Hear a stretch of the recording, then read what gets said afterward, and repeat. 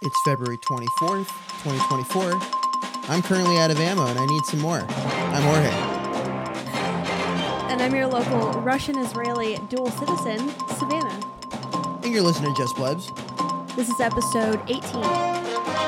Thanks for that. That might have been too long of an intro. We'll let it play out. That's okay. That's fine.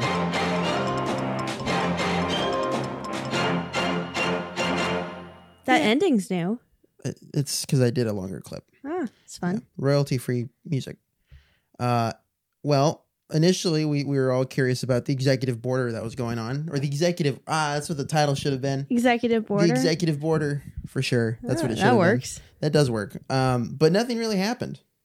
They're all on vacation. They're on a recess. They're on a recess. Yeah, they're taking a break. That's right. They're all on the beach. But what currently is the situation is that we definitely don't see the local Ukrainians taking a break. That's really be the case. They don't get vacation. There's no vacation time when you're PTO there. No PTO. No, that's right. Where do you want to start then on this? Because this is it's getting interesting in terms of the timely death of a journalist. Apparently, I didn't know that he was a blogger. He's not he just wrote poorly about Putin. Yeah, he was just very outspoken against Putin. Yeah, I think in his policies. Sure. And him as a person. Him as a person. He just didn't like the guy. He didn't like his dome.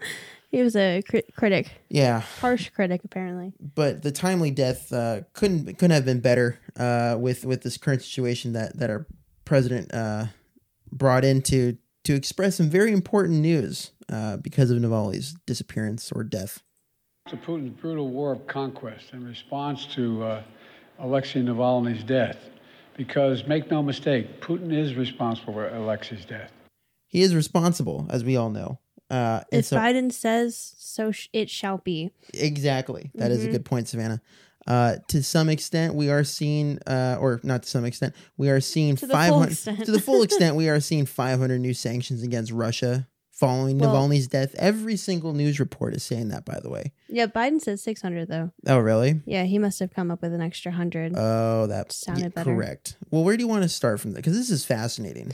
Well, I mean, we could just introduce it. Well, we're going to talk about the sanctions, obviously. Yes, I'm being polite and okay. Let's do one of my clips. That's why I'm asking. Let's start with CBS. Which one? Russia sanctions CBS. I don't know how to better title them. The United States has issued its largest sanction. No, clear. It's not that. No, you said CBS. Yeah, Russia sanctions, the topic. CBS, the source. The United States has issued its largest sanctions package against Russia since Moscow invaded Ukraine 2 years ago. The Biden administration on Friday imposed more than 600 sanctions targeting Russian companies, financial systems, and... Wait, was this the clip that I asked you to clip? No, no, this is the clip that we listened to and then we later went and clipped This is thievery. This was my clip. All right, that's fine. Business leaders. The sanctions also go after 3 individuals the U.S. believes are connected to the death of opposition leader Alexei Navalny, who died in a Russian prison last week. CBS News senior White House and political correspondent Ed O'Keefe has more. Make no mistake, Putin is responsible for Alexei's death. The sweeping sanctions unveiled by President Biden include penalties on those specific individuals who ran the Arctic penal colony, where detained opposition leader Alexei Navalny died 1 week ago. We in the United States are going to continue to ensure that Putin pays the price for his aggression abroad and repression at home. In total, there are roughly 600 new sanctions on individuals and entities in Russia and 11 other countries, including China, Serbia, and the United Arab Emirates.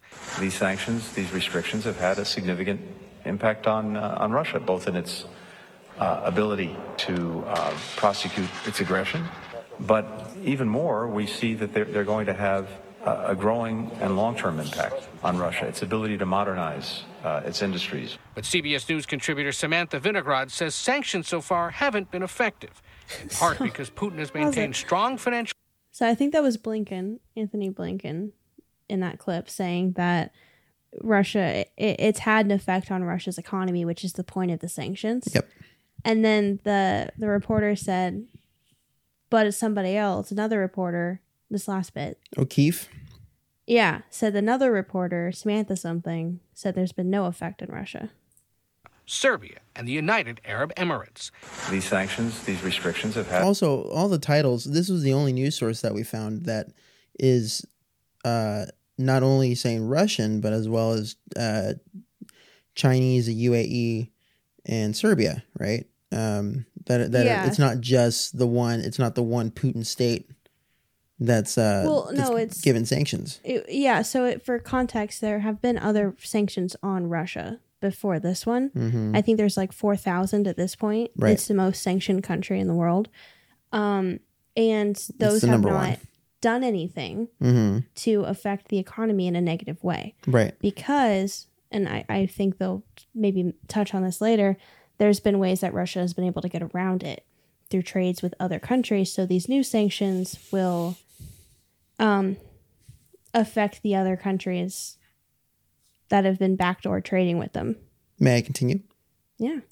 Significant impact on Russia, both in its ability to prosecute its aggression, but even more, we see that they're going to have a growing and long-term impact on Russia, its ability to modernize its industries. But CBS News contributor Samantha Vinograd says sanctions so far haven't been effective, in part because Putin has maintained strong financial ties with countries that have kept the war machine functioning. While U.S. sanctions are designed to have an impact over time, to trickle down in the Russian economy, what's happening now is more important. Ukraine is poised to run out of ammunition, and Russia has enough money to keep fueling its war machine, at least in the near term. Biden administration... There it is. There's the plea for the foreign funding bill. That's right. Short-term solution, right? Short-term solution for long-term benefits. Trickle down in the Russian economy. What's happening now is more important. Ukraine is poised to run out of ammunition, and Russia has enough money to keep fueling its war machine, at least in the near term. Biden administration officials say it is weakening the Russian economy, is weakening the Russian military because it's forcing them to have to make end runs around these restrictions, and ultimately they believe will contribute to a deterioration of the Russian economy over the next several years. Meantime, President Biden... Well, actually, so the Russian sanctions are one thing. Yeah. So did they specify? So did they go into the topic that they need more ammunition as well? Well, they just mentioned right there. They just mentioned it right there. Okay. Yeah. So then I'll play the ABC sanctions to see what they say, because it's slightly shittier. Well, okay. So wait, there's a couple seconds left in this one. I don't know if it's this one where they mention the timeline that Ukraine needs. Oh, just play this last couple. Is seconds. Again calling on Congress to approve aid for Ukraine. Lawmakers in Ukraine today warned if it isn't done within the next year, it's very likely Ukraine could lose the war. Okay, sure. Yeah, Ukraine is saying if they don't get the funding bill passed in the next year, apparently they have a year. I thought it was only a few months. They've said it recently. Yes, a few months ago. So apparently they have a year that they need that funding by. Out of all the, I hate saying this, but out of all the MSM news sources that we get, it's very compelling to see that this has been the only one that has actually not given it's still targeting at what we should do and pulling out the heartstrings, but it's at least saying it's not just a Russian sanction that's going to be put over it. It's several other news sources say very differently. So here's ABC. Tonight, President Biden ordering... My clip, by the way, I'm just okay. Okay, just saying, this was under your flash drive. I'm very thankful you clipped it, but mine. Tonight, President Biden ordering the largest round of sanctions against Russia since the war began. I'm announcing more than 500 new sanctions in response to Putin's brutal war of conquest. They target Russian financial and military institutions and those suspected of involvement in the death of Alexei Navalny. Russia is now the most sanctioned country. It's also funny that we talked about this just off air. It's also funny that when Navalny died, the wife was already in a conference in Munich, a securities conference in Munich, Germany, and then spoke on behalf. We didn't clip it because at this point it's just a little late in the game to be clipping that. But it's just fascinating. The timing again. Well, that's when the news came in. Right. Anyway, it just it was a very fast response to and she gave a speech about it, but it is very quick to have received the news out of the blue and then write this very composed speech and like it feels be able to do publicity about it. It feels very targeted in the sense that to some people, especially I've known people that are like big Navalny supporters, but it's very interesting to see the sort of change up in the running out of. Are you just burping? This is the first time we're recording together in a bit. Don't look at me, Ben. I'm trying not to, if I'm being honest with you. I'm trying to be. You're stepping away from the mic left and right. It's like you can't sit still in your chair. Yeah, I'm trying not to have it pick up anything. That's annoying. How graceful. Well, anyway, regardless, the timing of Navalny's death, and he's still burping. Oh my God, I have to yawn. Oh Jesus, is very well put, and it only exacerbates the need for, it feels like embers to like start more fires, essentially. His reported death? His reported death. Like, they're just running out of shit to say. Well, sure. And, okay. Yeah, it feels like they're just running out of stuff to sort of convince the public that we need to fund them. Because, quite frankly, I mean, most Americans, by the general sense, are questioning why we're aiding a country in this. Well, I mean, yeah, they were doing that with the whole question of then funding Israel, too. And then why are we funding two wars? The need to pay off the military-industrial complex has never been stronger.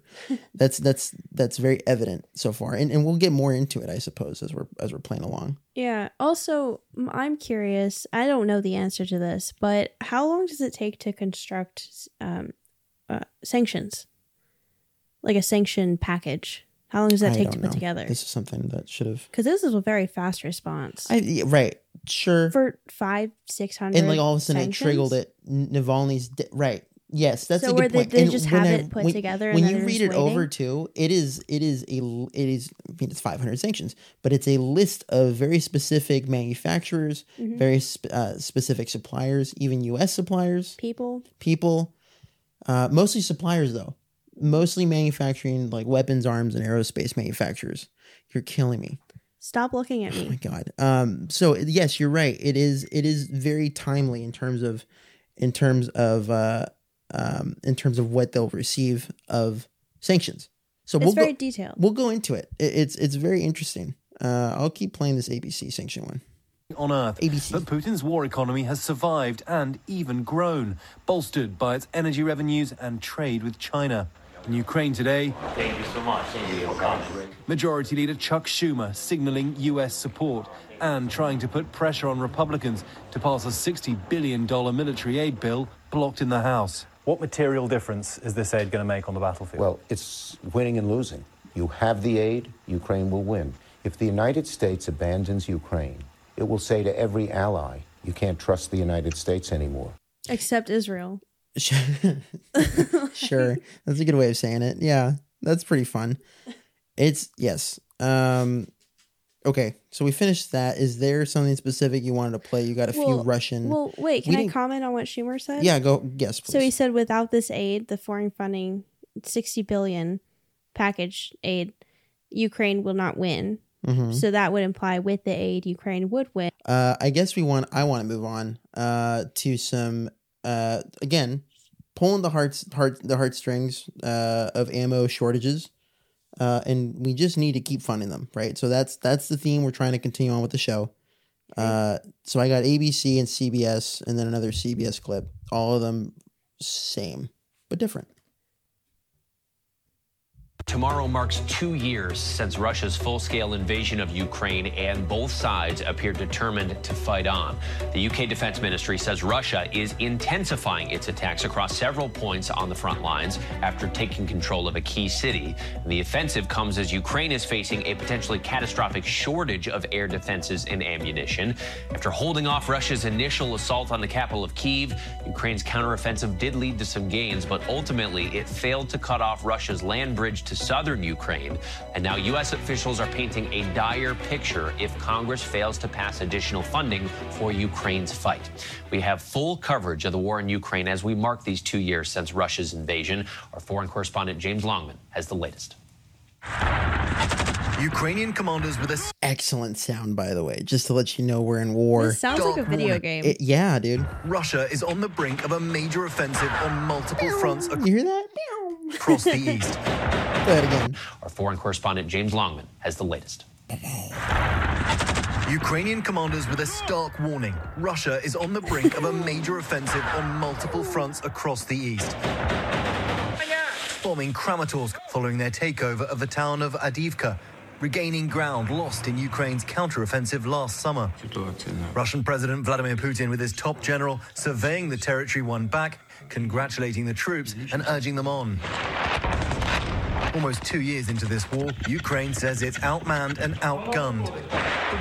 Digging trenches as the Russians close in, military aid on hold, blocked by Republicans in the US House.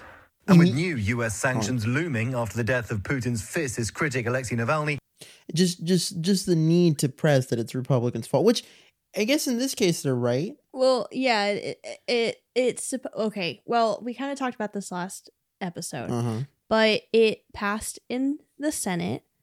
Okay, not Republicans' fault. They voted for it. Now it's in the House. They're on a recess, but Speaker Johnson doesn't want to present it to the floor. But it's also been talked about in media, and I think we showed clips last week, that it's suspected that this bill is going to be dead on arrival. Nobody's going to vote for it anyways. So it's not just Republicans. Right. I mean, I don't know if they're like, because they need, I think it's a 2/3 vote they need. So sure, you could phrase it Republicans would hold it up. But there's got to be Democrats in there too. Yes. And also, are we the only ones? Is the U.S. the only one who can provide military aid? We'll get there. Okay. I will express some stuff, but I need to finish sort of again, I think our initial point and sort of our purpose of the show is to try to explain, we don't always do a good job at it, try to explain how the media shows a certain context and or how it is spun up to potentially make you feel like you need to buy now. Into the product that they're selling. So we have Ukraine outmanned, outgunned by ABC, and then we get the ammo shortage from CBS.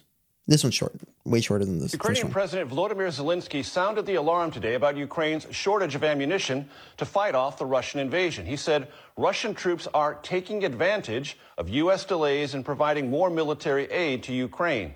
President Biden again today criticized House Republicans for refusing to approve his request of $60 billion in military and economic assistance to Ukraine. Come on, guys. Just all I need is $60 billion. Okay. If you can't give us money now, okay, fine. Give us a credit. Give us half. Give us a credit, and we'll pay it back after the war. Now, here is CBS with NATO training and funding, right? So this in a previous clip we just played about how the potential land bridge is being broken off by Russians, we now get the biggest and largest military exercise that NATO does every year. This is not exactly a new thing, but the news titles say otherwise, of like largest NATO exercise, and then that's it. Out right here. To military planners, the Suwalki Gap is NATO's Achilles heel. Just 40 miles separates the Russian enclave of Kaliningrad and Putin-allied Belarus. If the Kremlin launched an incursion here, it would cut off the Baltic states from other NATO countries. And troops are preparing for any eventuality, says Lieutenant Colonel Timothy Decker. We remain engaged in our training to develop our tactical proficiency and, remain a lethal force that is capable of deterring aggression. At the same time, I keep thinking, if that Tucker Carlson interview is accurate, if it is accurate in the sense that all Putin wants is just an agreement that we won't cross certain lines, then why the continuation of fear mongering that they're gonna come at any second and we might as well prepare for it? Yeah, it kind of feels eventual or they're inevitable, and we might as well, try our shot. Best of luck type scenario. Just prep. Don't even try for negotiation, discussion, dialogue between the two. So it because clearly he's willing to talk to people. He was willing to talk to the Tucker Minsk Carlson. Accords, as he mentioned, and that's always been cited, is that was a potential deal that was broken up by the British Prime Minister at that time, Boris Johnson, who went into Ukraine and said, no, we will back you in this military operation. You won't be left behind. Go to war with Russia, and the U.S. and Europe will back you. Inevitably, we're still in this war today, and it costs plenty of lives. Mm-hmm. But again, if we just lay down the lines of what an agreement might be, we could have peace for once, right? But that's not in their interest, because you'll hear the next segment. But that training could be in jeopardy with the Ukraine funding package stalled in Congress. The U.S. Army has been footing the bill not just for exercises like these, but training and supplying Ukrainian forces. Worst case scenario, we're out of funds by the summertime. That's their fault, though. But because what it sounds like to me is that they're not budgeting in a Ukrainian fund. This is just the funds that they have. Yeah. And then they're allocating whatever was meant for, which they're going to go into Europe and Africa. And now they're making those budgets shorter or smaller, and then giving that to reallocate to Ukraine. So now they need to replenish that because they've overspent their budget for the year. War's always overspent, though. Sure. U.S. Army Europe and Africa spokesman Colonel Martin O'Donnell. How crucial is it right now? There's a lot of risk right now. If we don't get money, what we do, what the U.S. Army does on two continents, in Europe and Africa, and what we do to support Ukraine, it's at risk. That's fundamental. That's the bottom line. Fundamentally, yes, absolute risk. Colonel O'Donnell told us if that Ukraine funding package is not approved soon, the U.S. Army in Europe will run out of money as early as May or June. That will severely impact not only the flow of weapons to Ukraine, but critical U.S. Army operations throughout this region. So it's not only Ukraine that will suffer if we don't fund. Yeah, no, it's more. Europe countries. And the African continent will suffer as well. Also, which makes it much more dire, right? To the portrayal, at least, right? Well, yeah, and that timeline. Now, this isn't it's not a consistent timeline that's being spoken about. They're saying early summer. That's like 4 months away. Mm-hmm. But in the CBS clip, they said as early as a year. Oh, that's a good point. I missed that. Yeah. So I think they'd have a clear idea, having been at war for 2 years, about how long their supplies are going to last, based off of how it's been doing over the last 2 years. The one thing that is very interesting of this whole segment that we're trying to do, and I think we got the basis covered. We need funding, right? I think that's a good way of analyzing all news sources that they've portrayed. Some have been a little more accurate than others. However, no one's really taken into account that potentially there's no one left in Ukraine to fight. Yeah. And we'll go to Reuters. As Ukraine enters a third year of war, the 59th Infantry Brigade is facing a bleak reality. It's running out of soldiers and ammunition. Soldiers. I mean, yes, the ammunition can be, but you can't replace a person. You can, though. You could ship U.S. forces over there. Sure, you can get private sector, but that won't happen. Reuters reporters spent 2 weeks near the front line ahead of the February 24th anniversary, speaking to more than 20 soldiers and commanders. While still motivated to fight the Russian invaders, they described the challenges of holding off a larger and better supplied enemy. One of them is a company commander who goes by the call sign Limousine. We have a big problem with manpower. We simply lack men. People have lost the enthusiasm which they had at the beginning of the full-scale invasion. We need big reinforcements. Many people here are tired. Another commander estimated that just 60 to 70% of the several thousand men in the brigade at the start of the conflict were still serving. The rest had been killed, wounded, or signed off. I don't even buy those numbers. You don't? No, because as we've mentioned before, Seymour Hersh, my God, she's still burping. We should have a burp count. We're at 10 now. This is pathetic. I had a soda before this. I'm sorry. Well, anyway, Seymour Hersh definitely went into the numbers of how many Ukrainians probably died, and it's taken into account now. I don't know the exact numbers. Maybe we should try for once to put a potential summary of Seymour Hersh and all the other sources that we get into the show notes. Are you done burping? I'm trying to talk to you. Stop looking at me. Well, I'm asking you a question. It won't bother you because you won't hear it through the mic. I know. I'm being considerate here. So what did I say? You want to include a little excerpt of Seymour Hersh and different sources in the show notes for each episode. Bingo. With the updates. She made it. Nice. I can listen and burp at the same time. You burp at the same time. True talent master. Thank you. Thank you. But in terms of that, they've lost more men than I think. I believe Seymour Hersh said at least. At this case, 67% still exist, which is such a weird way of saying it.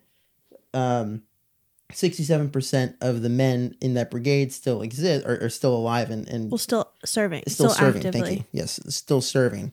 But that seems like a very positive spin. That means that 23% of these soldiers. No, it's 6270.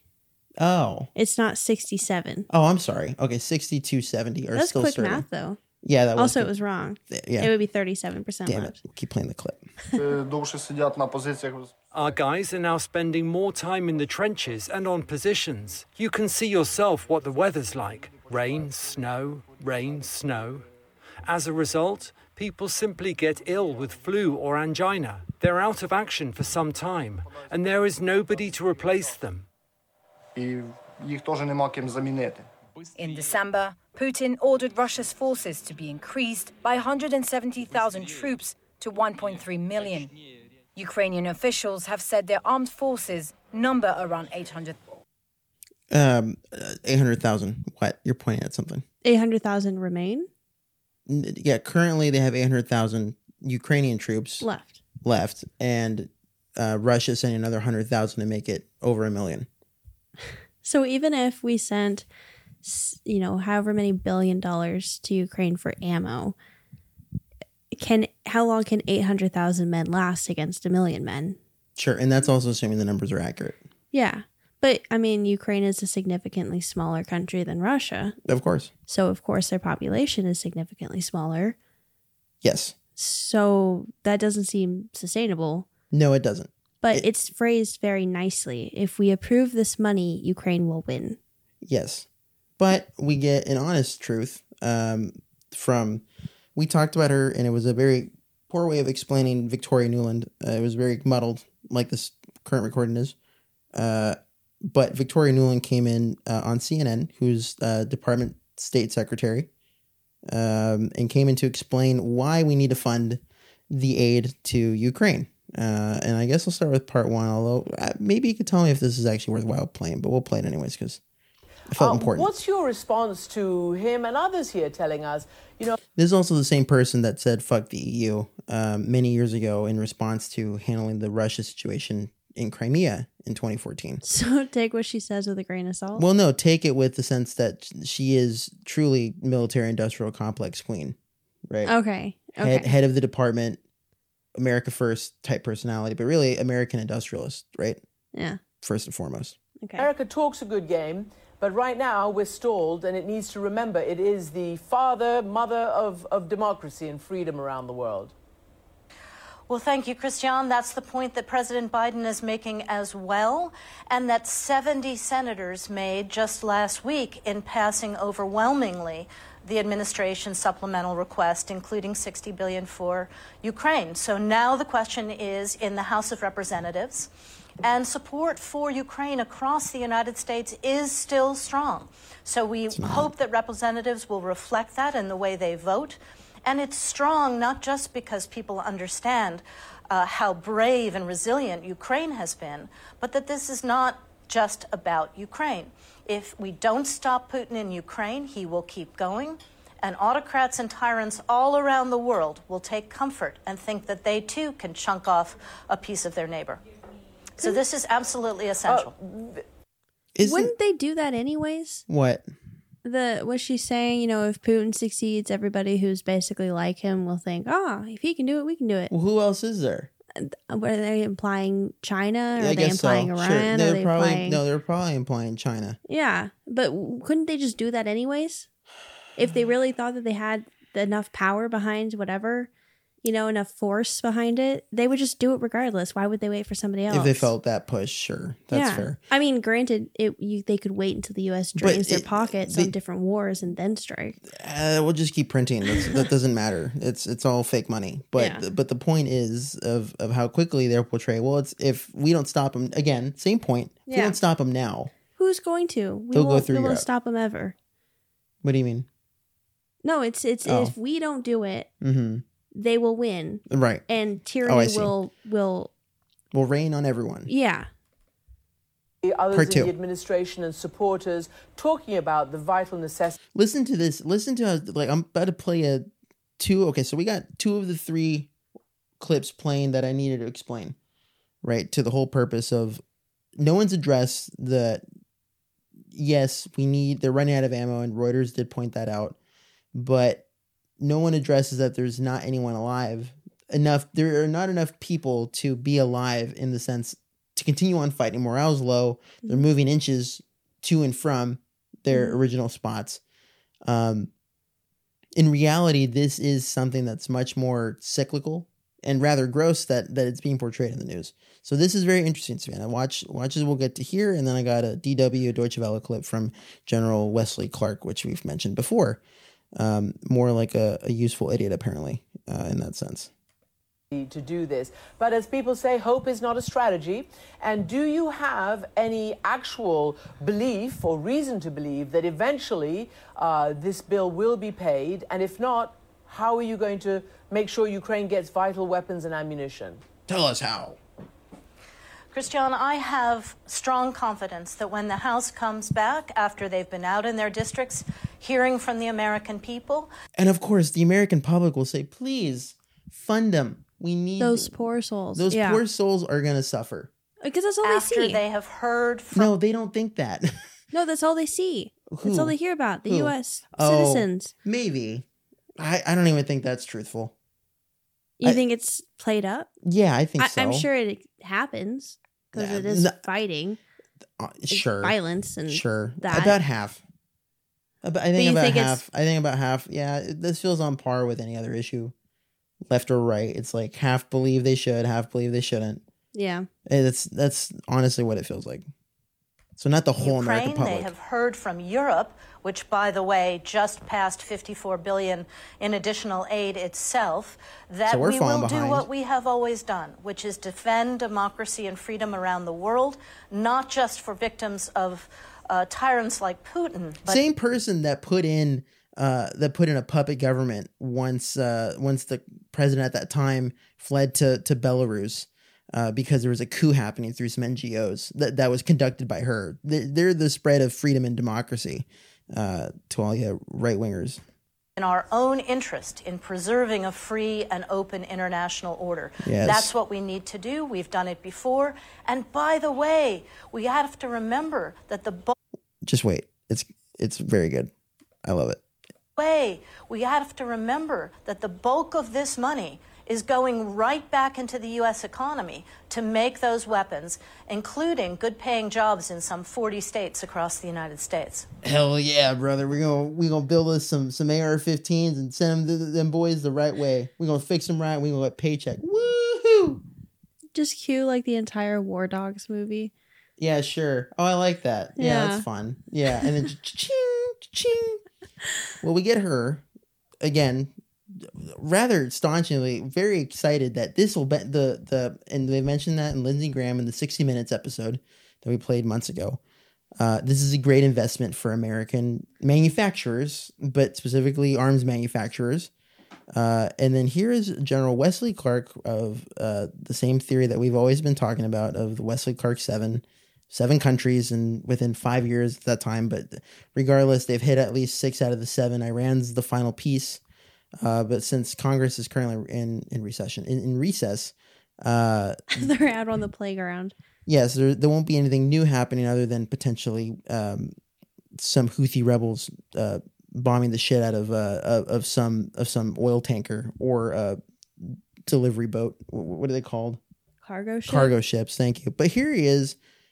Maybe it's the old age. I guess he's always just sort of said what's on his mind. I don't know. See, when I heard that first clip of the Wesley Clark 7, I imagined someone that was sort of anti-war, and that's why he was on Democracy Now! Yeah. But he just sounds, now that I'm hearing him again, sort of just saying shit out in the open, he just sounds like an idiot. Like, it just, why reveal that information? Yeah. I mean, when I first heard the Wesley 7 video, it's like, how has he not been shot? Sure. Just revealing this information. Here he is in the Munich security conference that we mentioned earlier, where also Alexei Navalny's wife was there, right, promoting the death of Alexei Navalny, and as well as saying who the criminal is at the time. Plenty of people. If you want to say Davos and Klaus Schwab, who is a real enemy of the whole organization, is at Sweden, producing this jargon of New World Order. They're actually in Munich. They're all. I mean, that's the new Davos, right? The beer's great there. The Munich girls are pretty. Prostitutes are cheap, probably, because everyone's low on cash. They're cash strapped. So here he was at the conference explaining his own issue with what Ukraine needs. But they also need time. Yes, time. They need training. They need to build their forces, develop their leadership. They need the support of the West politically, economically, militarily. They, of course, also need F-16 and also Taurus, bullets. The German Taurus. Do Yep. they? They certainly need long-range weapons. Hell yeah. They need air superiority. Not a dozen F-16s. But 1,000. They need several hundred modern aircraft. And they need not only the Taurus. Sounds like he's being given a list. He's just reading off the bullet points. They need tanks. What was next? Grenades. I don't know if you know anything, Savannah, of weapons. Just say something that comes to your mind. What do you think? Long range missiles. I thought you were going to say bullets. I was really hoping it's long range bullets. But other ballistic missiles. They need to be able to strike deep into Russia. Now, your country, the United States, is not passing that important package to help Ukraine. What is at stake here? So, you'll have to walk me through, because I just found this. I just found this right before we started. Found this clip. Okay. You'll have to listen and break down what the next 30 seconds are entailing, because maybe I'm just too stupid right now to understand it. But because it's still fresh in my head. It is. Maybe I'm overthinking it, and I hope otherwise this would ruin my whole point. So I'm begging to myself that I did it right, or I'm hoping that I did it right. Okay. Well, I think the Congress has got to pass this legislation to get the $60 billion of military assistance to Ukraine. Most of that money is going to be spent in the United States. Most of the hardware is already built and purchased by the U.S. government. So this is a reimbursement, really, to the U.S. government. And it will then spend the money in U.S. defense industries for most of that $60 billion. But until we see the exact components of it, I don't know if it's going to be what we need. So am I wrong to say that these were already pre-ordered? So I think he is the purchase right. orders were already made? I do remember seeing, because I did look at the bill, or I looked at the part of when it was conjoined with the border bill. Mm-hmm. It was the one bill together. And I assume it is the same. They just split it in two. It did mention its reimbursement. So all of these have already been built. They've already been contracted out, but they haven't been paid for. And so I think the alternative is then they have to come from different departments. What do you mean departments? Like to pay for all of this if this funding doesn't get passed. They still have the shit. Right. They can still ship it over. Right. Ooh, I didn't even think about that. Yeah, dude. So they can still ship it over. They just have to It's ready to pay go. for it. Yeah, sure. No, but they can still ship it over. The funding is that it is to reimburse. Yes. To pay the contractors who built it. Correct. But that money, if it doesn't get approved, it can just come from different departments. Right. Oh, from the Defense Department itself. Yeah. Sure. I mean, I'm sure they'll find some way to It's siphon off a bit. It's not like they haven't done an audit since 9/11 about what the spending is. Yes. Whatever. They don't have any account of what's spent in there. We've all known that. It's okay. The contractors will get used again. There'll be more wars. So I'm not wrong. That was No, you are right. I do remember seeing that it was a reimbursement. It wasn't this is just a brand new process from the Correct. nothing has been done with it. But again, you just can't help to feel that this was already, yes, I mean, it's already pre-planned in the sense that it's ordered. Yeah. But in the sense of anticipation that, the American taxpayer will cover for the expense. Right? Sure. I mean, it takes away the sense of urgency. Yeah, a little bit. Because it's like, oh, they need... they already had this prepared. Yes, it's been phrased. If you have the funding, we can send the ammo. But we already have it. So we can just send it. And then they just have to figure out how to pay contractors later. But we all know, Savannah, they're in dire straits. Ukrainian President Volodymyr Zelensky sounded the alarm today about Ukraine's shortage of ammunition to fight off the Russian invasion. He said Russian troops are taking advantage of U.S. delays in providing more military aid to Ukraine. President Biden again today criticized House Republicans for refusing to approve his request of $60 billion in military and economic assistance to Ukraine. But can they just ship it anyways? Like, do they actually have to wait until it's paid off, or will contractors give it over? It's the government saying we'll pay you. Oh, I don't know. Right? It's not like just some That doesn't sound purchaser. Very business-like. No, but I mean, if it's fighting the war for Ukraine, right? Here's the deal, man. This is something that this is not an idea of my own. This is more of just you kind of pick up the news and you read about it.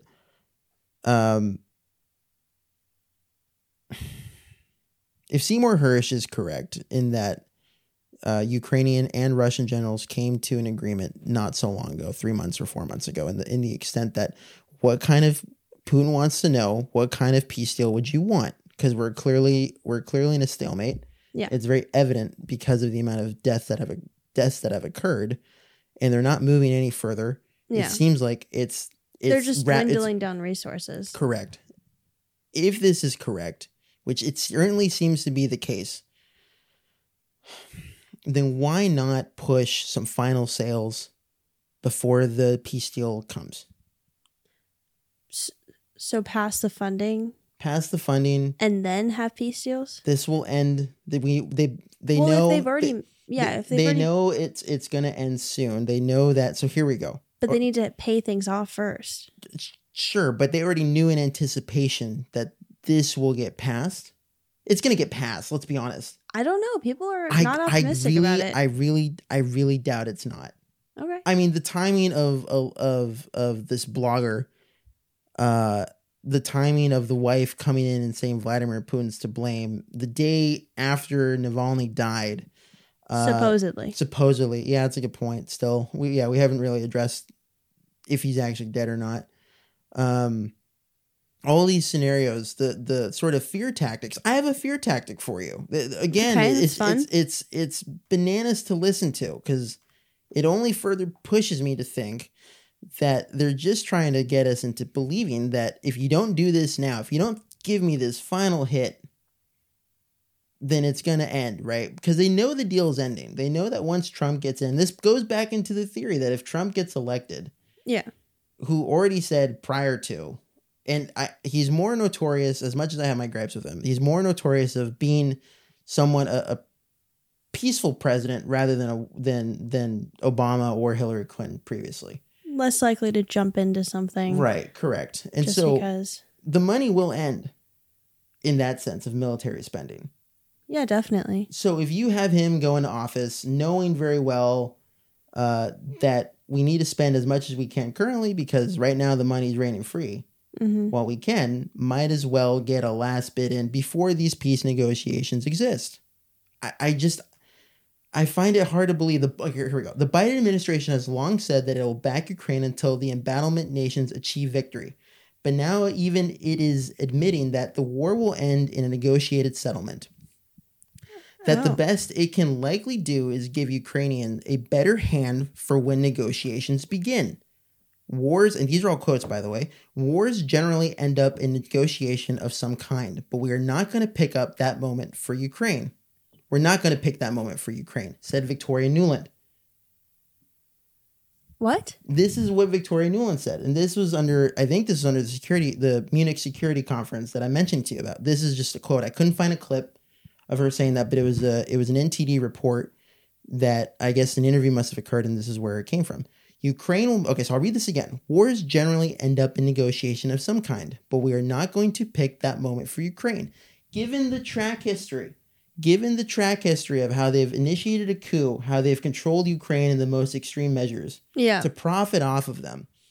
And you're not telling me it's a puppet state. And then, okay, so you're saying, and she's saying, we're not going to pick it for Ukraine. Ukraine will have the complete control. That's Russia not true, will have... though. We both know that. What is she implying with that, then? Well, what is she trying to convince you that she's implying? That it's a free and open democracy, which is what the clip that we listened to on CNN. So, but what she's really, based off her history that you're talking about, is that they've controlled every aspect of it. And this no way would they give up this last bit. It has to be. Okay, I can buy that. At the same time, Ukraine will make those decisions for itself. It needs to be a strong position. It needs to be in a strong position, and Putin needs to see that this will just get worse from before he'll move at all at the table. To date, Miss Victoria Nuland said Russian overturns to diplomacy have focused on the United States and wholly ignored Ukraine, with most offers suggesting that Russia ought to keep all of its territory it currently occupies. And then Putin, they go on and say their current offer is what they're looking for. And anyway. Okay. So they're saying she is implying that Ukraine has the ability, sovereignty to make a decision for themselves. But Ukraine, I mean, just look at this, that they're running out of ammo and they're reliant on the U.S. They're so dependent on the U.S. There's no way the U.S. does not control or have a very strong influence over this war. Agreed. And how it ends. Yep. And how the U.S. benefits from it. And not only, hold on, here we go. Here's just a quick one. If you can't give us some financial support, okay, please, give us a credit, and we will give you back money after the war. If the corruption cases are true, and he owns so many properties, around the globe, right? Okay. If the corruption is truly as horrifying as, I mean, the fact that 60 Minutes, as CBS and or a CIA media department went on to say of how much corruption alone in the military armaments that exist in Ukraine during this time period, I don't believe that this guy is exactly a pure saint. Obviously, he's not, right? There's rumors of him doing cocaine. It'd be sick to know that he's also just a horribly corruct man. Even though if we all know that. If the U.S. was a bank, his loan would be declined. His card would be declined. Yeah. There we go. So there we go. If that's truly the case, and why not just end it with a little bit of fear mongering for not only the adults, which are idiots to begin with, that really freak out over this, but as well as the children. And this is DW child programming. NATO has started its biggest military exercises in decades in Europe. Operation Steadfast Defender will take place across much of Europe and includes troops from Sweden, which isn't even a NATO member yet. Sweden is also working... This could also be a take on getting Sweden to join NATO, right, which has been predominantly a neutral nation throughout history. So, as well as that. Increased resilience on the civilian side. Many people fear what a war with Russia might bring to the country. Terry Schultz visited a school in Stockholm to find out more. Reading, writing, and arithmetic aren't the only things Swedish children are learning at school these days. Så vi kommer åka lite tidigare. And now, some news about where people can seek shelter in case of war. Åsa Lind started using news programs in her curriculum 2 years ago to open conversations. She's feeding them the news. She's feeding some fourth graders the news. We in the U.S. don't even have drills about what you're supposed to do in war. Yes, we did. Well, not in war. We did. We had. There was at one point where if there was a nuclear attack. Still though, the same. What do these children freak out about? Right, the potential of being harmed. Yeah, and then they take that fear back to their parents. So it's fear-based. Let's just, it doesn't need to be specific. No, I'm calling it out. It's why? What is the sense of urgency to do that with a child? Like, it's programming. And now, feed them the same shit we're digesting currently and have to swallow every day. Right? Yeah, start them young. The things we want to do now that we're trying to pick up on in the news, watching it, is constantly being fed to remind you that you're under this constant stress. Granted, the economy is not exactly in tip-top shape, right? Well, it's another stress. Sure, that's their stress too. You keep them poor, and on top of that, you give them this inevitable fear that Russia or Iran is going to come and bomb the hell out of you. or Yeah, the that's the Chinese will wording. take over. That's the freak out. That's the messaging. Right. That is the messaging. About where people can seek shelter in case of war. Åsa Lind started using news programs in her curriculum 2 years ago to open conversations with students worried about the implications of Russia's war on Ukraine. She also shares recommendations from authorities on how to be prepared for any emergency, something the government calls total defense. It's always been important to incorporate the kids' worries and their anxiety and try to... You're just building it up, though. Right.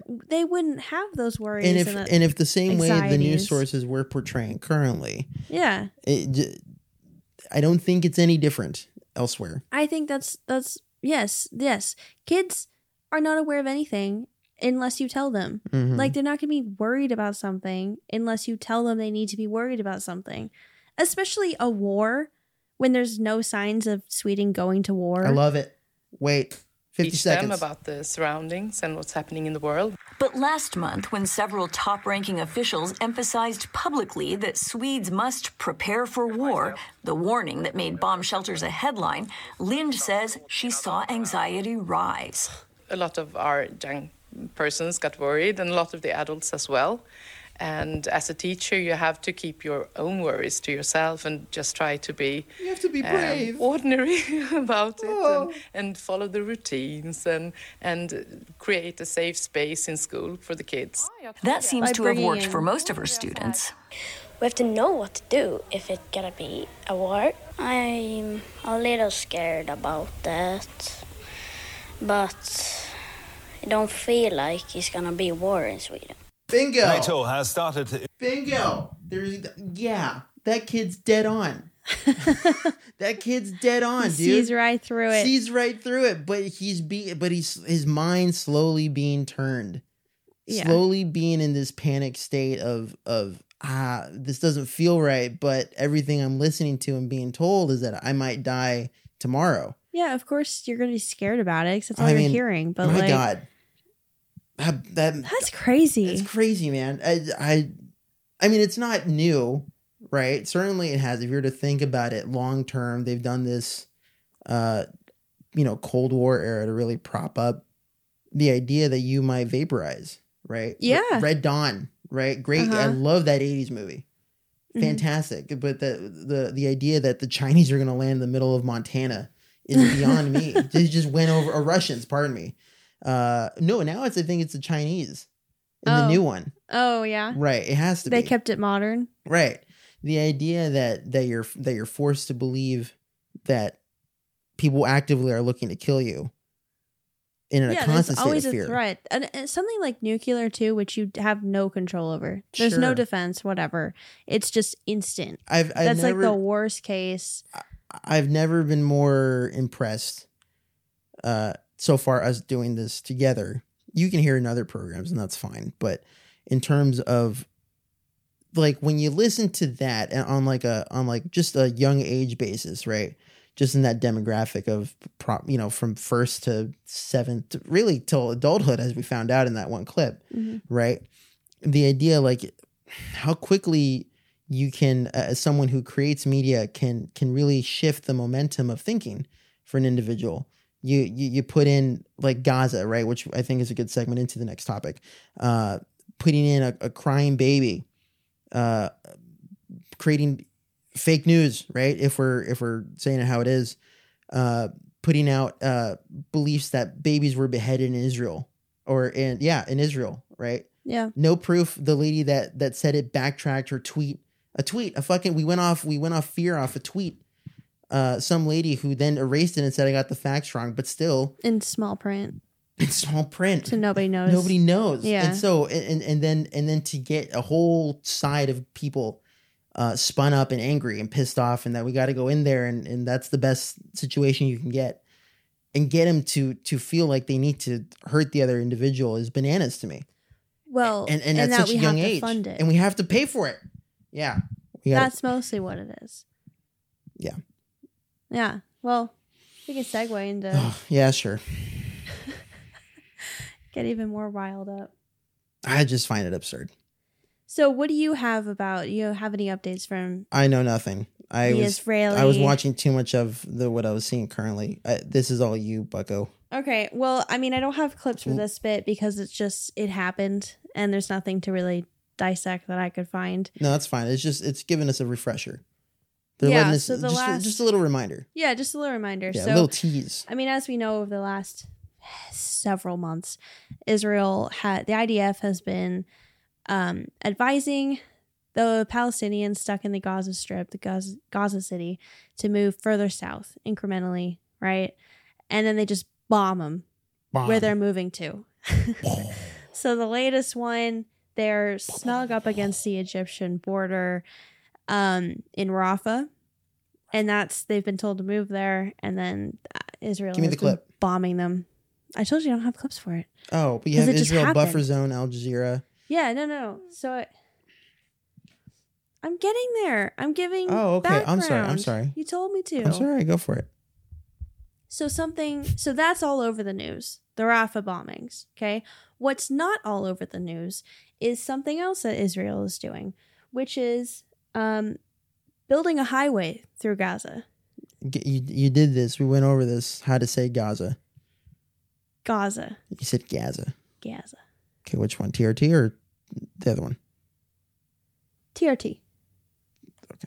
Are they the same? Israel is building a new highway in Palestine's Gaza that will run through the former Netzarim settlement and will effectively divide the besieged enclave into two parts, Israel's pro-government Channel 14 has reported. Being referred to as Highway 749, its construction will level all civilian infrastructure in its path, likely including the Turkish hospital which was operating a few weeks ago before being destroyed, Al-Aqsa University, 2 villages, amusement parks and acres of agricultural land. According to the report, Israeli forces are establishing this highway to deploy future military offensives in Gaza, as well as to prevent the movement of 1 million Palestinians in the south of Gaza back to their homes in the north. The report has sparked fears among many who say the construction of Highway 749 indicates Israel's plan to illegally reoccupy Gaza, contradicting the supposed stipulations of its long-term ally the US as part of its solution to the ongoing conflict, which includes no reoccupation of Gaza and no reduction of its territory. This report on Israel's post-war plans for the besieged enclave comes amid threats of a ground invasion of southern Gaza's Rafah. His voice is so monotone. I know, it's starting to kill me, dude. It's so boring. Oh my he got gosh. to the point. Yeah, okay. So there's a highway being built from east to west. It splits Gaza. I would hate to see north that dude. and south. I would really hate to see that dude just like upset. Yeah. Sorry. So this was originally reported by Channel 14 News, which I think is an Israeli news channel. Mm-hmm. It was also confirmed by the Israeli Can you Times. re-summarize what we just heard? Okay. Just to make sure it's so clear. There is a highway, a road being built that is splitting Gaza City into north and south. So it just splits it in half completely, all the way to the water and to the Israeli border. The reasoning that Israel is given for building this, and they're like just straight shooting it, bulldozing everything in its path. Oh, wow. Cities, a hospital, a university, all of this just bulldozed for this highway. The reasoning Israel is giving is that they'll be able to transport military aid quicker into Gaza City, even though a highway takes multiple months at the fastest to construct. Or years here in the U.S. Yeah. And then post-war, but until Hamas is like dealt with completely, they'll be able to provide military surveillance. Wow. So like monitoring everything. He mentioned that there's people are nervous about it, that meaning that people will be restricted. They won't be able to move into northern Gaza because of this highway. There'll be military presence from Israel. Military presence. Sure. So this was originally reported by Channel 14 News. It's confirmed by the Israeli Times, who also quotes the Wall Street Journal, too. Classic Jews. Love to boast. Yeah. But nowhere else. Al Jazeera doesn't have it. NTD doesn't have it. What? BBC doesn't have it. What? And it's called Highway 749 is what it's going to be. Yeah, but titled. when was this announced? This was announced. They were talking about it like a month ago.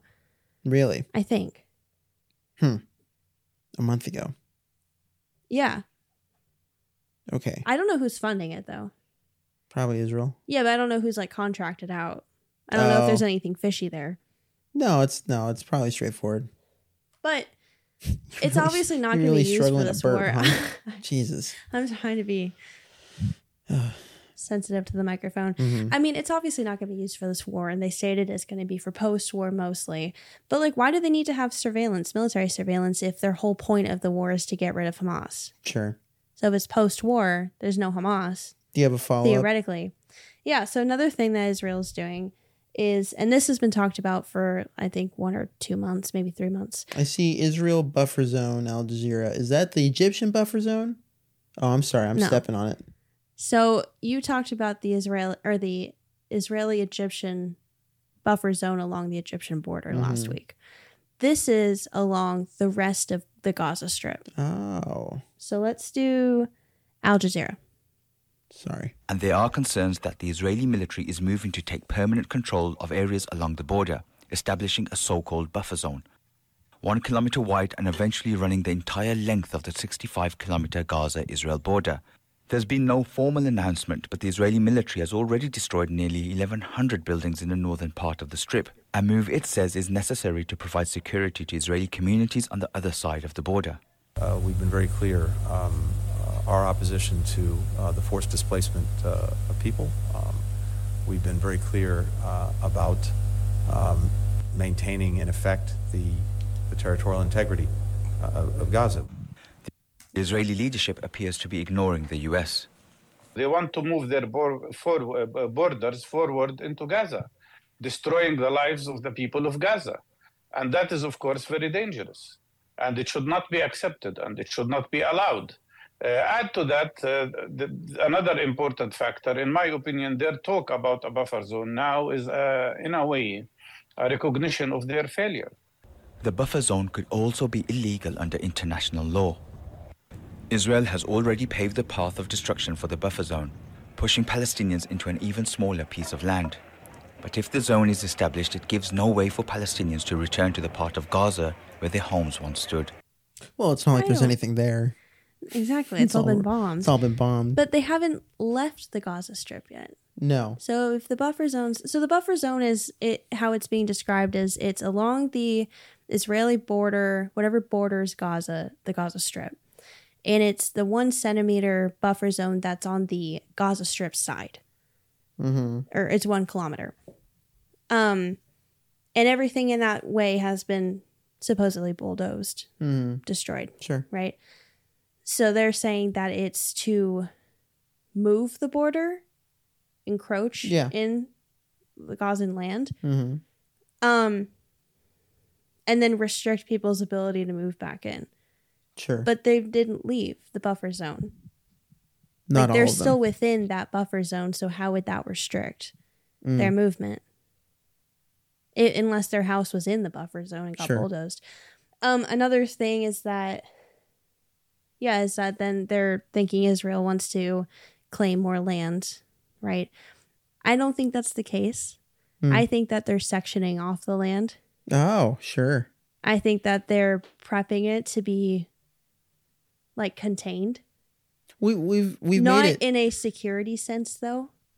Like not in the sense of like, it's threatening. Yeah, no, sure. I think they want to maintain control over it and establish Israel as because right now the Gaza Strip right now the Gaza Strip is controlled by Israeli government and the Palestinian Authority. And Hamas. Okay, sure. It was and Hamas, whatever. But the Palestinian Authority, that's the second guy that was on that. Yeah. They don't agree. Oh. And they were not part of this. Right. Right? It's Israel doing this.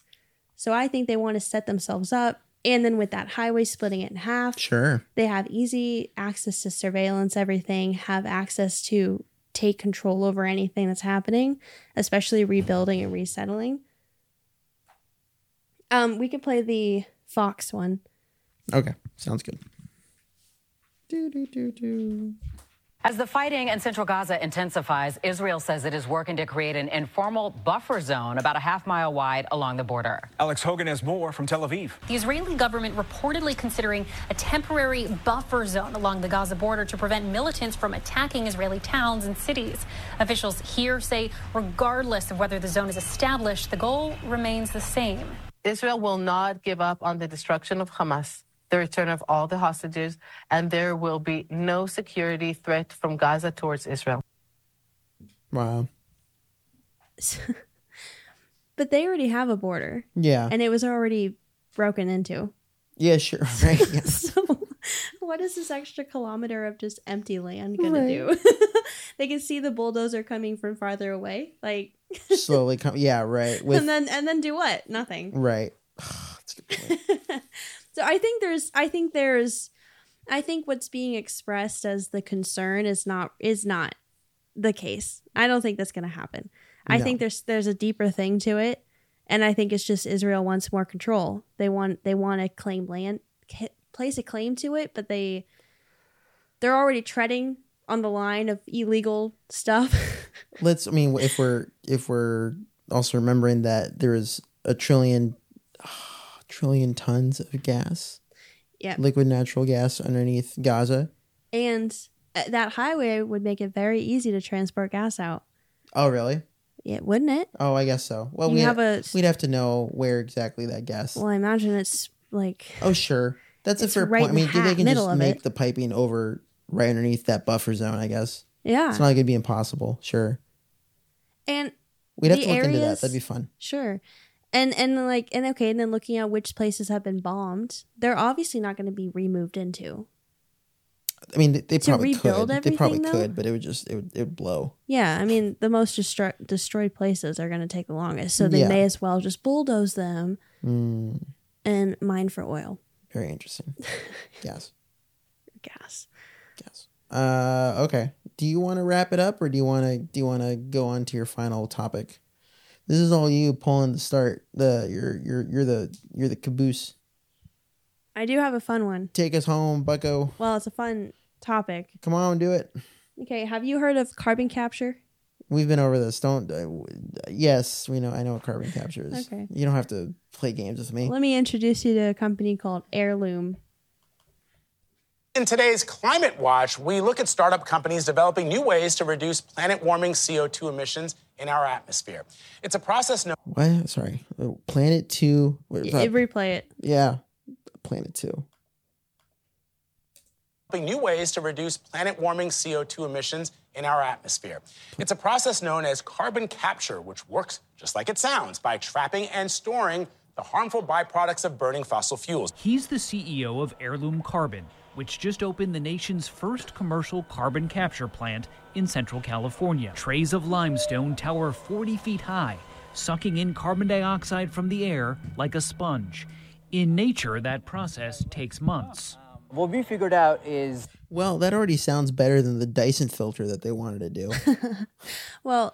The world's largest air filter. Something. I'm serious. It would just filter out. What would it do with the... That sounds so dumb. Yeah, it sounds really dumb. Yeah. It's a giant filter for the air. Yeah. You know it's dumb when Rogan's like, that might work. Let's just vacuum the air. Let's just vacuum. He's right. You got a point. Great. Just vacuum Keeps the my air house out. clean. Oh Let's my keep God. the earth clean. Whoa, dude. Okay, sorry. I ruined that. So limestone. Yeah. Huh. How to do that in about 3 days. So when CO2 molecules pass by, we're just gobbling up that CO2 molecule. The CO2 is separated out and will be injected into rock formations underground, like at this facility, so it can no longer warm the planet. So you acknowledge that this is very small compared to the scale of the problem? 100%. We need to build plants that are 1,000 times larger than this, and we need to build 1,000 of those. So I learned, and I don't know, maybe you know this and it's obvious, but I learned the carbon cycle of the world. We should have a segment. We need to. I know. I want to have a little intro. We need like a little intro. Savannah learned something. Oh my God. Savannah educates you on stuff everyone should know. So how carbon cycling? So the whole argument against fossil fuels is that because the Earth is a closed system, meaning everything we will ever have, like all the carbon we could ever have in the world is already here. Mhm. It's just in different forms. So before fossil fuels were mined, they were stored under Earth. So all that carbon was enclosed under Earth. Yeah, permafrost and various other things. So sure. it wasn't out in the world. Yeah, okay. sure. Or in the air. Yeah. Then as you mine it and you use it, the carbon is released. Mhm. Okay. So now all of that carbon that was in the Earth is now in a transferred solid to state the air. to a gas. Is the argument. Sure. So what they're wanting to do is trap that carbon into limestones and bury it under the ground. Yeah. So just like Yeah, I've heard of that. finish it before. out. Yeah. Is that true though? Yeah. Because I don't believe that's I'm- actually. I don't know if it's gonna work. Yeah, sure. It sounds I like mean, a for what they're sweet- trying to say. Right.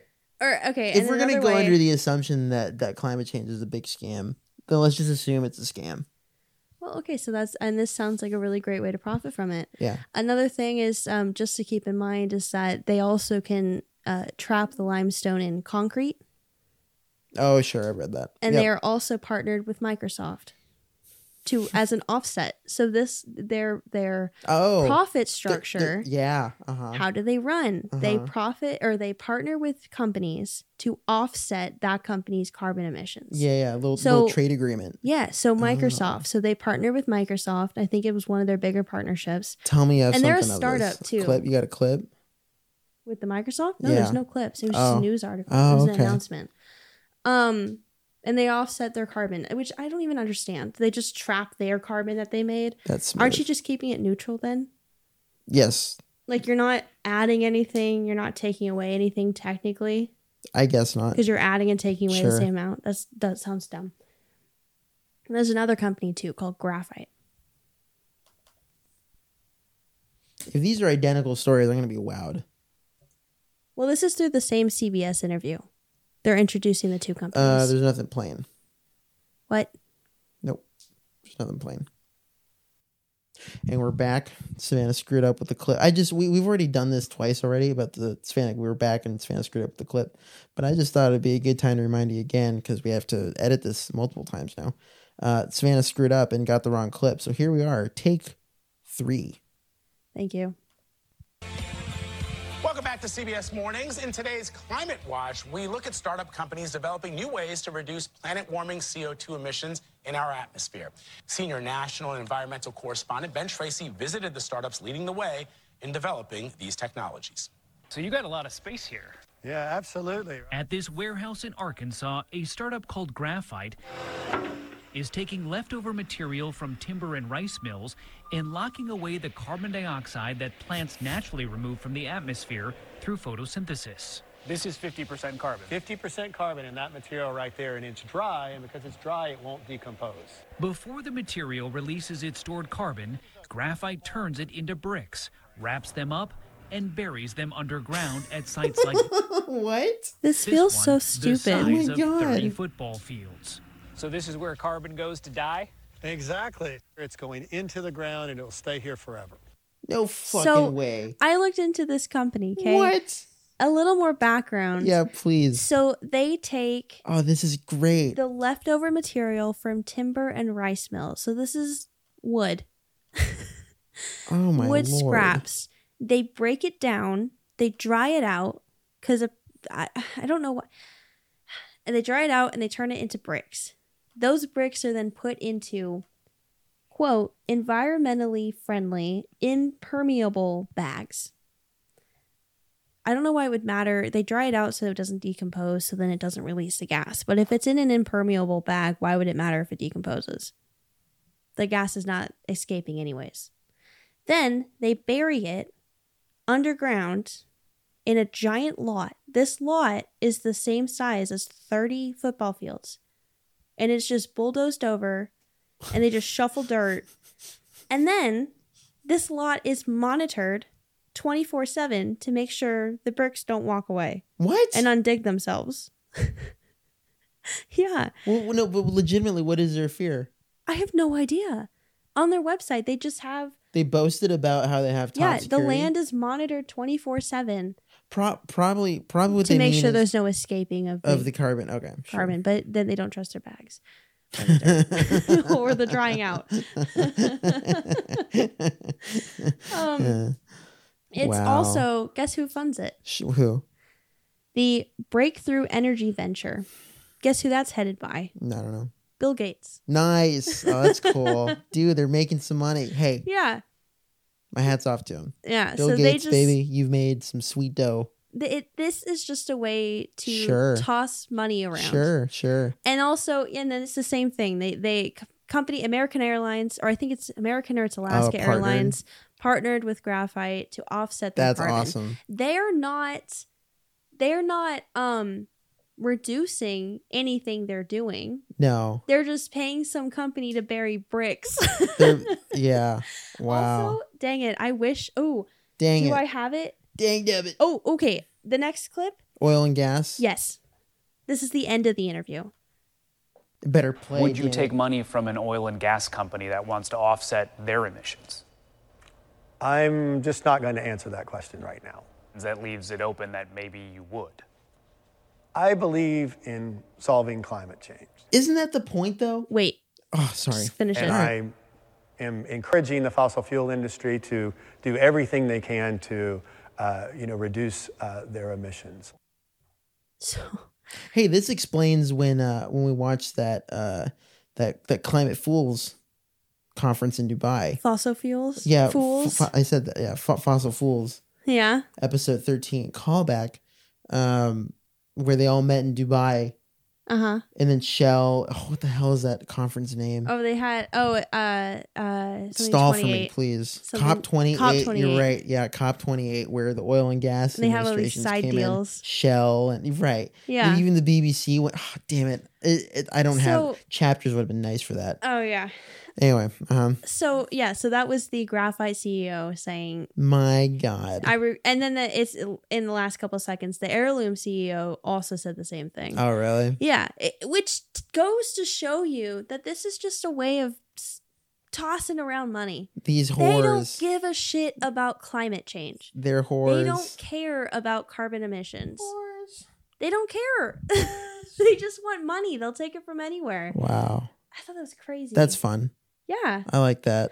Also, with the concrete, with the Heirloom before, concrete is another, the production of cement, which cement is used to make concrete, is cited as another area of high carbon emissions. Oh, really? So the fact that Heirloom is putting their carbon in concrete, which then would up the manufacturing of cement. Sure. That just seems kind of roundabout. And if there's really actual... also, what are the studies that this is actually effective? Yeah, sure. They just got a lot of money. They just got backed by all of these... Well, they're organizations. Profiting. Yeah. Anyways. That's fun. Yeah, that was my fun little climate. All right, that was fun. Topic. That was good. Yeah. It really should have a Savannah learns a something. jingle of some sorts. Yeah. Yeah, that'd be fun. We have to think of that. We should make one of our friends do that. That'd be fun. Yeah. Do you have a fun clip to close us out with? I'm looking for one. I think there's some good ones out here. We'll go with some fun news first, if you'd like. How does that sound? That's fun. Yeah, I think so too. I could do with some fun. All right, there we go. This morning, rising food prices are taking a bigger bite out of household budgets. The Wall Street Journal reports Americans have not spent this much on food in 30 years when George H.W. Bush was in office. But there are reasons to be optimistic about our economy. And Terminator 2 was in theaters. Stay here. I'll be back. In 1991, consumers spent 11.4% of their income on food. And today, the latest data shows that figure at 11.3%. Egg prices were back up again. Meat products also saw some big jumps. Also, carbonated beverages, soda prices jumped a lot. Things that we all enjoy where prices are still jumping. Overall, inflation has... Soda, man. They got soda. Damn, goddamn. Poor guy. Cooled in the past 2 years, but grocery costs are stubbornly high. Experts blame several factors, including higher labor costs and record low cattle numbers driving up the cost of beef and steak. In some cases, it's strong demand. In other cases, a limited supply. Other cases, weather events. It's a mixed range of factors that are driving the pricing. Or you've included restrictions to make farming an issue, just like Europe. Yeah, which shocker drives up food prices. Grocery prices rose 1.2% last month compared to the same time last year, but the cost of eating out in restaurants surging much higher by more than. Or you get during the pandemic, right, when food prices were expensive, just the fact that grocers knew that the government was going to supply everyone with a monthly. So they and since the it was price? free money, they just upped the price. Why not? Why not? 5%. The good news, analysts expect some relief in the coming months. While prices are rising for food, they're rising at a much slower rate than they were a year ago or 2 years ago. And I would expect that to continue. California is the state with the highest food prices. Households there spend an average of $298 per week on groceries. A week? That would be like You if and you I went to sp- Whole Foods only. Yeah, sure. That's a fun one. Okay, I got... I mean, the context was not fun. I thought that was fun. I was. Well, it hoping was for a just little funny because I happy remember one. because it's just funny because you get to hear the politicians be like, it'll change, it'll get better. Well, yeah, you Don't say worry about it. It's just a bump in it's the road. really high. It's gonna continue to be high, but like it'll work out. My God. And then we get at the same time how we're toying at the hearts and minds of the American public to buy Fund some this bullets. war, but can't afford groceries. Can't afford groceries. Okay, I got two more. New video overnight shows what appears to be a meteor streaking across the sky over Maryland. It was last seen last night from Virginia to New York. There's that one. Fun meteor story. Yeah. Yep. And then the kicker, the final the chocolate on the whipped cream. All right. All right, this is a story that I've been thinking about. I was talking to Tony during the commercial about it. You have thoughts? Yeah. So a man is suing Powerball organizers in Washington, D.C. over a $340 million, I can't believe it, $340 million mistake. What? Court papers show John Cheeks is suing the company that operates the lottery website after it posted the wrong winning numbers online. And he had those numbers. He had those numbers. Cheeks says on the morning of January 7th, 2023, he was led to believe he'd become an overnight multimillionaire. Of course you would believe that. Yeah. You saw the numbers on the website. When he went to redeem the ticket, denied. The company he's suing says it was an accident and removed the numbers 3 days later. 3 days later. Cheeks' lawyer says their client is entitled to the entire $340 million prize. Give it to the man. Or give it to Ukraine. Oh, there we go. Okay. Well. Okay. Well, with that, You know what? Wait. Before we close, you know Israel is part of that foreign funding bill, right? what if it's paying for the highway? That would be crazy. Why has nobody mentioned how badly Israel needs it? Ooh. Why is it only Ukraine? And also Taiwan is part of it too. Right. Why has nobody mentioned how badly they all need it? Why is it just Ukraine? That is very interesting. Could it be? I don't know. I don't know that there's an answer.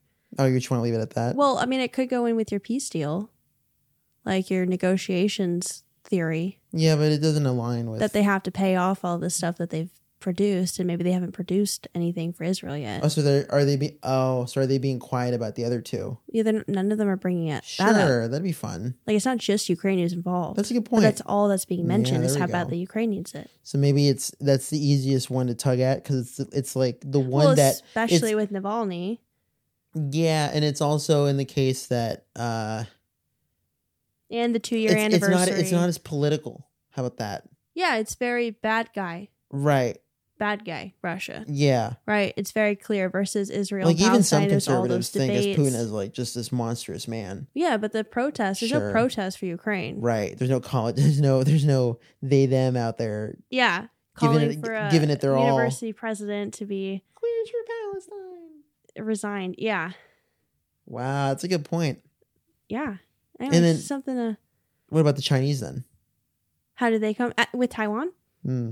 Yeah, exactly. You don't hear anything about Taiwan. But why not use Taiwan and China? I guess they have. That's another kind of not so politicized kind Yeah, of they bad kind of- guy. Yeah, they have.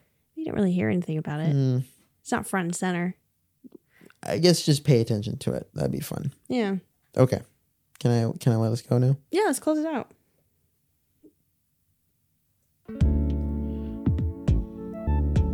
If you've enjoyed this show, what are you reading, an erotic novel out loud? you enjoyed my high-pitched voice. This is nighttime radio. And Savannah's burping. Lack thereof. Plenty of burping. I just want to let you know that we really appreciate you and everything you've done. You spent your time listening to us trying to figure this shit out. And for that, you have our hearts. You have our hearts. You have our minds. Well, if we had the money, we'd donate to you. Yeah. My name's Jorge. My name's Savannah. And you've listened to Just Plebs, episode 18. We'll see you next time.